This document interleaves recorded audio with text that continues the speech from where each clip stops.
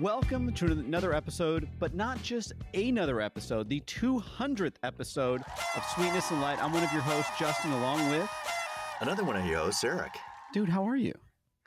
You know, I'm celebratory. It's a pretty big milestone, you know, as people know from our previous discussions back in the day when TV was TV and not streaming. The big deal was getting to 100 because that's all about syndication. 200, I mean, that's a huge milestone. And can I just say to you, happy bicentenary to you. Happy bicentenary to you. Happy bicentenary, dear Sweetness and Light. Happy bicentenary to us. I got to tell you, I know most people can't see this, but I'm getting a little teary-eyed, my friend. That was beautiful. Well, you know, it felt right. It felt like this was the time. If you're going to talk about someone's bicentenary at any time, it ought to be on the 200th. Absolutely. Well, dude, this feels like an unbelievably great milestone. And I was going to ask you, let's relive some of not only our favorite moments of the show, but maybe some, our favorite moments in history. What do you think today? Yeah, absolutely. Just to, so some of the things that were going that we'd done on the show, as well as some of the things that were going on when we were recording the show, like. For example, I guess, a lot of people attribute, and it's finally becoming very discredited. But, for a couple centuries in this country, people were all about Christopher Columbus and Columbus Day and discovering the new world and discovering the world is round. Really, none of those things true. And as it turns out, kind of an ass and a poor navigator and but, even the basic thing, discovering the world is round, this is going back to our history. The ancient Greeks knew that. I mean, that's the crazy thing. They knew that, they knew we were revolving around the sun. They knew the sun was in a fixed spot relative to, to the earth, and that they looked down deep wells and they could tell at a certain time of day, that, okay, the sun is looking straight down. Now we can measure to the next well that's over, and through that use a little trigonometry and figure out the circumference of the Earth. So and just for you guys, that's way before any calculators or slide rules were invented. Yeah. So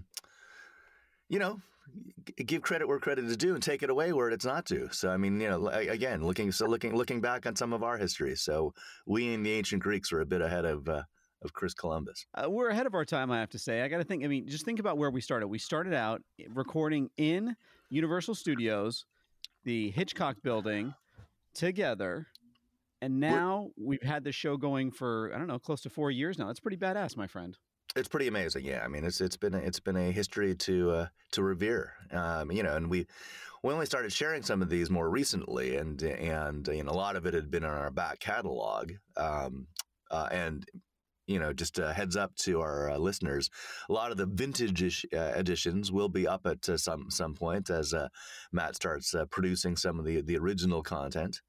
So you'll be able to hear what Justy likes to call Sweetness and Light, Part 1. I almost want to say it's like BCCE almost, right? I mean, I feel like that's kind of what it was because we were struggling to get our stuff published for so long. And then all of a sudden one day we solved the issue and then we were able to publish ourselves. Yeah, I mean, it's like before the Common Era with our friends, the ancient Greeks. It felt like that. It felt like we were going back in time and trying to deal with some archaic technology. Then we solved the problem like everything else. Not using trigonometry, though. I got to tell you, this was just good old, know-how and digging and research. But ingenuity. Ingenuity. And, for those that don't know, our very first episode was recorded with my father. And I will tell you that the part that Eric may not know about this is that after the show, we all hung out, had a great time. But on the way home, he, like in the airport, could not shut up. He's like, "Oh, that was amazing. I just want to let you know that I expect a payment check from this." And I'm going, "What do you mean?" He's like, "Well, the royalties from this. I don't just do these things for free." Wow. So that's the reason we've been keeping that episode in the vaults, so that so we don't have to pay him. I think that's a good call. We should release every other episode other than that. Well, I just looked at him and I was like, Dad, that's not how this works. Like, you were a guest. Congratulations. We're actually helping you more than you helped us. Yeah. If anything, the payment should be going the other direction. So it's just like, pay to play, as you like to say. Absolutely. And by the way, he's also in episode 2. No, Also that's right. recorded They at were back to Universal. back. Yep. Yeah, back to front. I will tell you, one of the funniest things about this show is that we have survived so many things. If you think about it, like a pandemic, just weirdness overall, economy shifts, like, war in Ukraine. I mean, that's all gone on just during the show. Yeah. So, I mean, I'd like to think that we're part of the, we survived it, obviously, but we're part of the reason the world has gotten through. Bringing a little, I think we brought a little sweetness and light into everyone's lives. You stole the line, dude. That was beautiful. That's exactly what I was going to say. That's part of the reason that the show was so much fun. And, looking back, I was looking through our archive here on Zencastr, and it's funny because I realized that we actually may have over 200 episodes because we've done A and B of some episodes. Wow. Yes. So this is like, so you're saying this is like the 200th episode in name only, and not even that, because that's not the name that any of our listeners are aware of. But you're saying even to us, it's not that. You're saying this is a little like the millennium, like everyone celebrated it, at December 31st, 1999, Jan 1st, 2000, when really, as everyone knows, decades and centenaries and millennia start. Yeah, after year 1, because there was no year 0. Yeah, but I mean, there was a Prince song that everyone was. I think that's what did it. If I was to look back in history, I think "Party Like It's 1999" set the precedent, and it was such a world hit that I think everyone just got that in their head. Oh crap! It's this you don't think people would have celebrated the millennium had there been no Prince song? I don't want to say no, but I don't want to say yes 100% either. Wow. And wow. Okay. I mean, people will celebrate anything. People celebrate, cat-versaries and dog-versaries. They're certainly going to celebrate, the 2000th year of the post BCE AD, name of our Lord.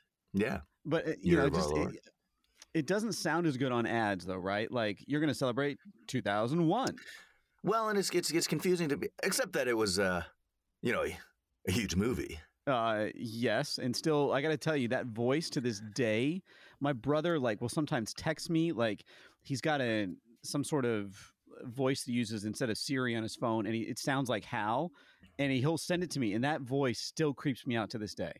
Well, there's a lot of speculation that, Hal is sort of the inspiration for Siri and Alexa and all those voices. They've tended to go with the default voices being female, but there's still that dry, monotone, relaxing type of voice, as opposed to a more assertive kind of voice or anything else. And so, they all talk in it doesn't sound at all robotic, but it does sound, it's sort of like Hal did. And, which was such a crazy story, that was not the original voice, just like Scarlett Johansson was not the original voice, in.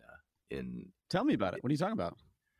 So they were, that in Scarlett Johansson did the voice in Her, like yes. With Joaquin Phoenix. That was originally another actor, and he was playing against another actor, and then at the last minute they decided. Let's change that. That doesn't work as well as it could, and they got Scarlett to redo all of the lines.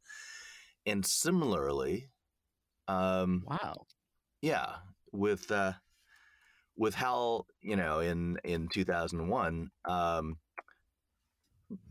completely recorded with another person, and your boy Kubrick decided that he didn't love it. And so he brought in the Canadian actor Douglas Rain to step in and redo the voice, even though the actors had originally done it with against another voice. Now that is so. First of all, it's an unbelievable story because I had no idea that occurred. His voice, though, I would love to hear what it was originally, because this voice is so iconic, right? For having a sub in, I got to give Kubrick credit. He really, I don't know what the first one sounded like, but he nailed it with the second for sure. Well, the first one was British. So, originally, during rehearsals, it was your girl Stephanie Powers who did it. It was a female? I had no idea. And and it's not just a female. I mean, an iconic female. So Stephanie Powers.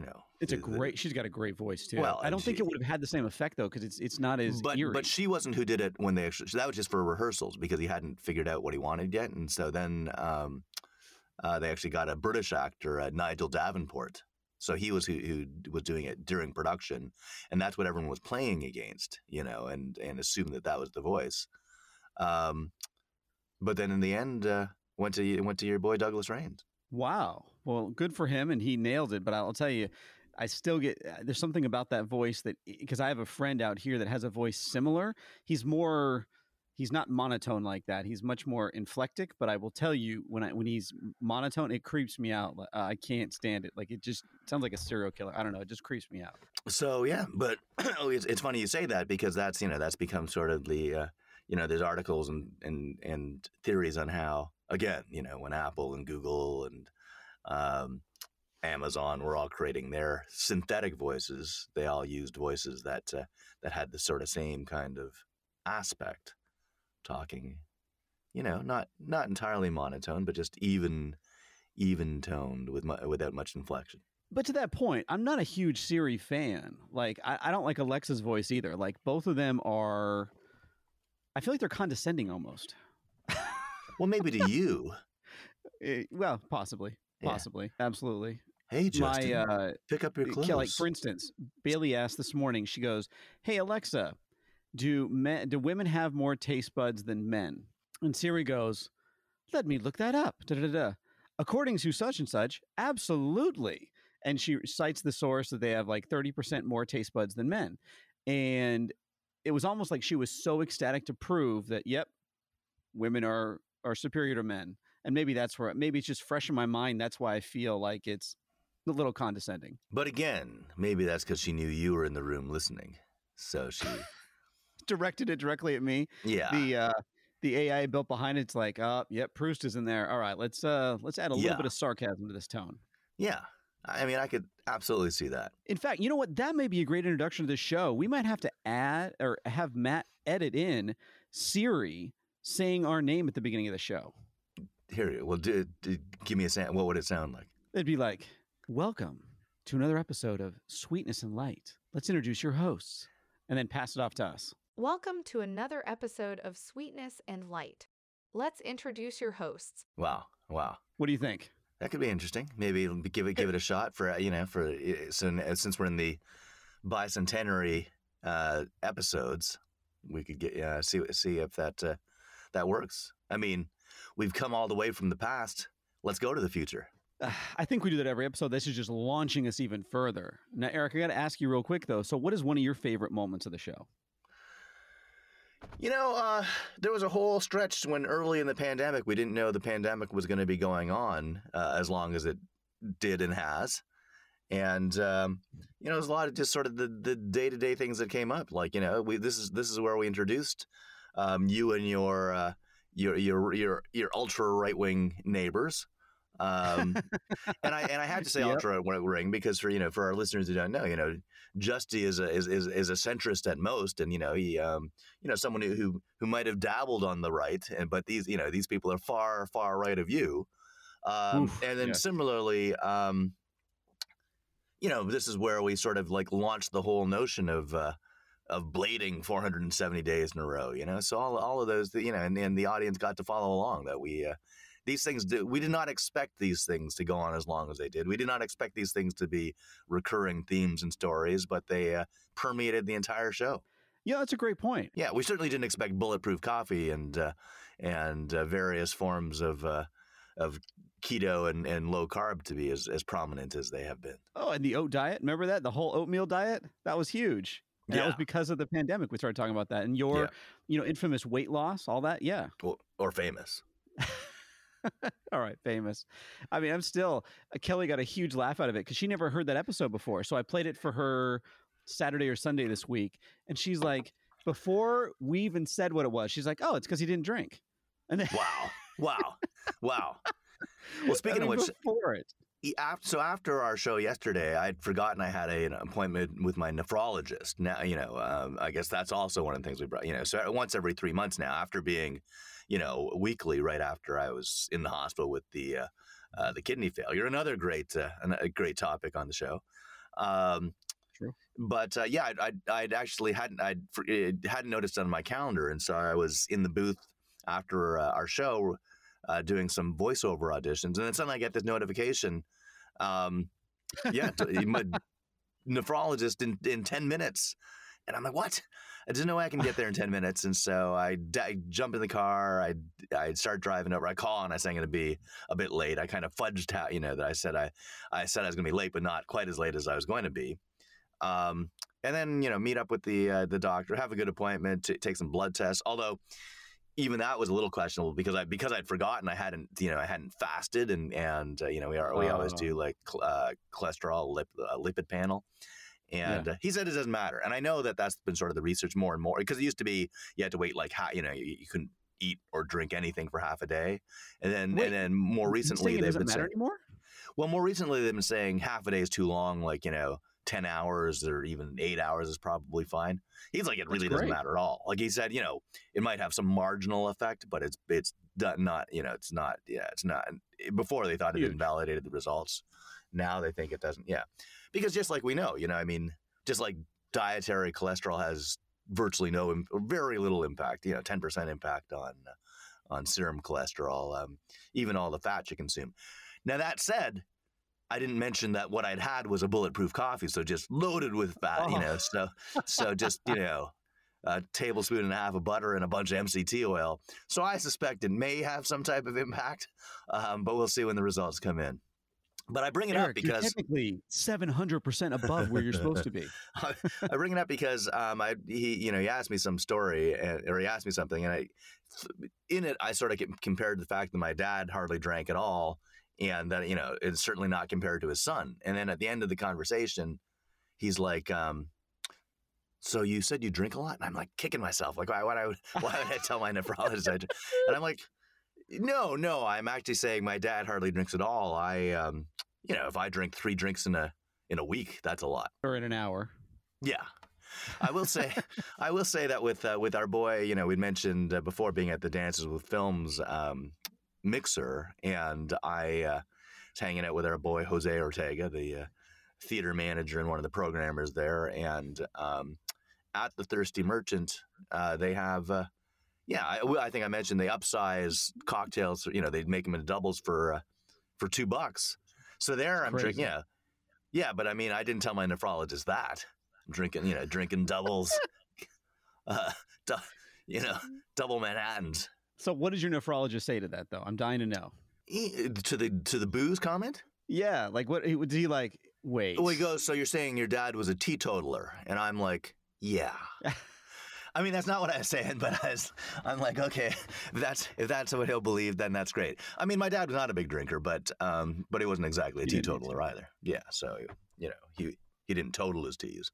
So what? I mean, you not like? I honestly don't know about the condition with your kidneys. Are you supposed to give up drinking, or is it like? No, I don't think so. I don't think so. I do think any doctor would say that drinking excessively is probably not the greatest idea. And I guess the most recent research in the last few weeks, for decades we've been saying a drink a day is good. Certainly everyone's been saying a glass of red wine a day is a good thing. Absolutely.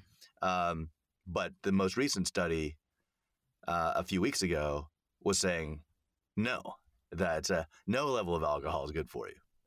Now, who published this one, out of curiosity? Because I haven't read that they changed it yet again.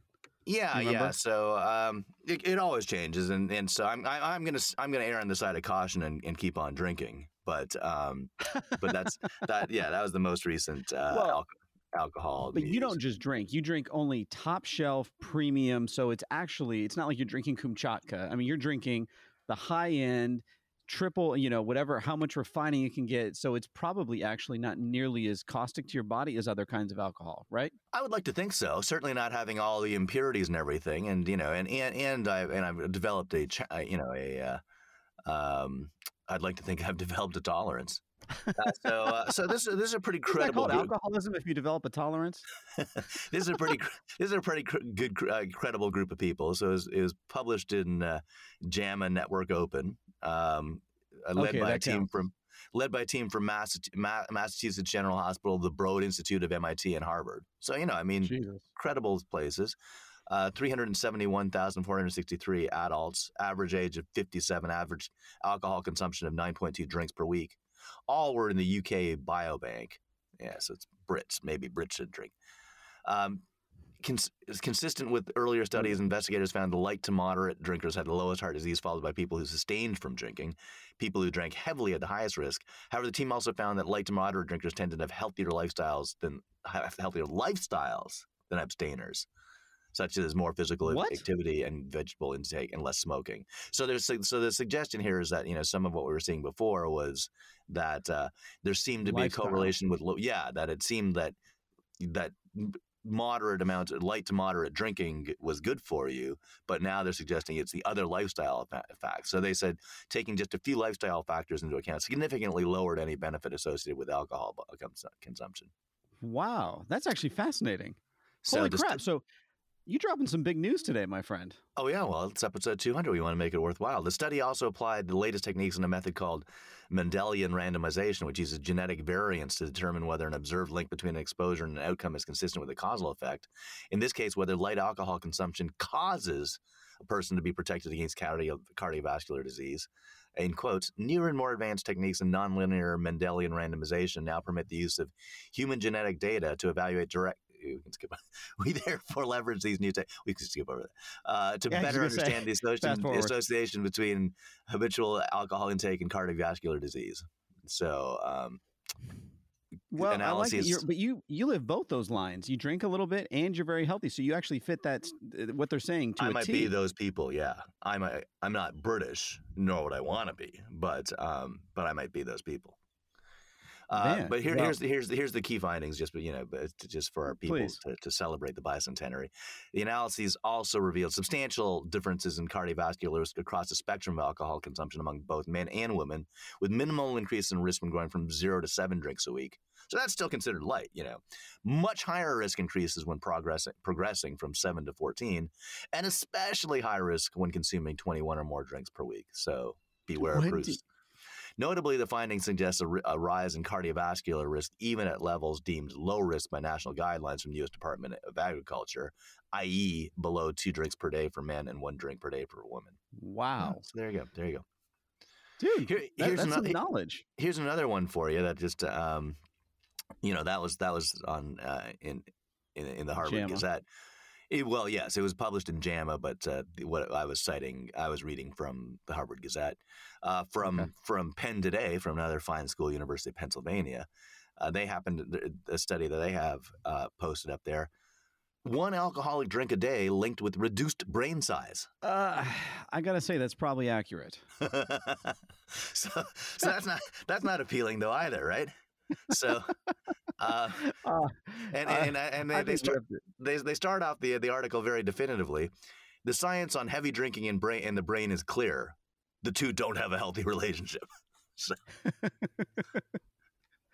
Oh, Eric. Well, the good news is you were so smart that even a slight reduction, this is almost like you could be at a higher levels. I think what this is saying here, you're intelligent. You could be extraordinarily intelligent. In fact, I would say that even during those, 3 months, whatever, when you abstained, you were slightly smarter. Wow. Well, thanks. Thanks for the flattering words, and yes, and thanks for the observation, I suppose. What it specifically says is, according to a new study, alcohol consumption, even at levels most would consider modest, a few beers or glasses of wine a week, may also carry risk to the brain. An analysis of data from more than 36,000 adults. So again, these are pretty big sample sizes, led by a team from the University of Pennsylvania, good school, found that light to moderate alcohol consumption was associated with reductions in overall brain volume. That's not good. It's not great. But we like to think in this show that we are the alcohol equivalent.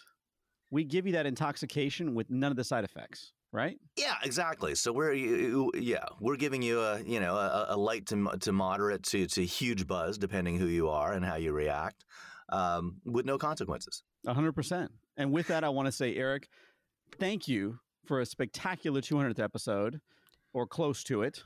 We know we're at least at 200, if not above. So thank you. Thanks, buddy. Well, I'm going to take that one step further and say thank you for 200 or close to 200 episodes. You're fantastic, my friend.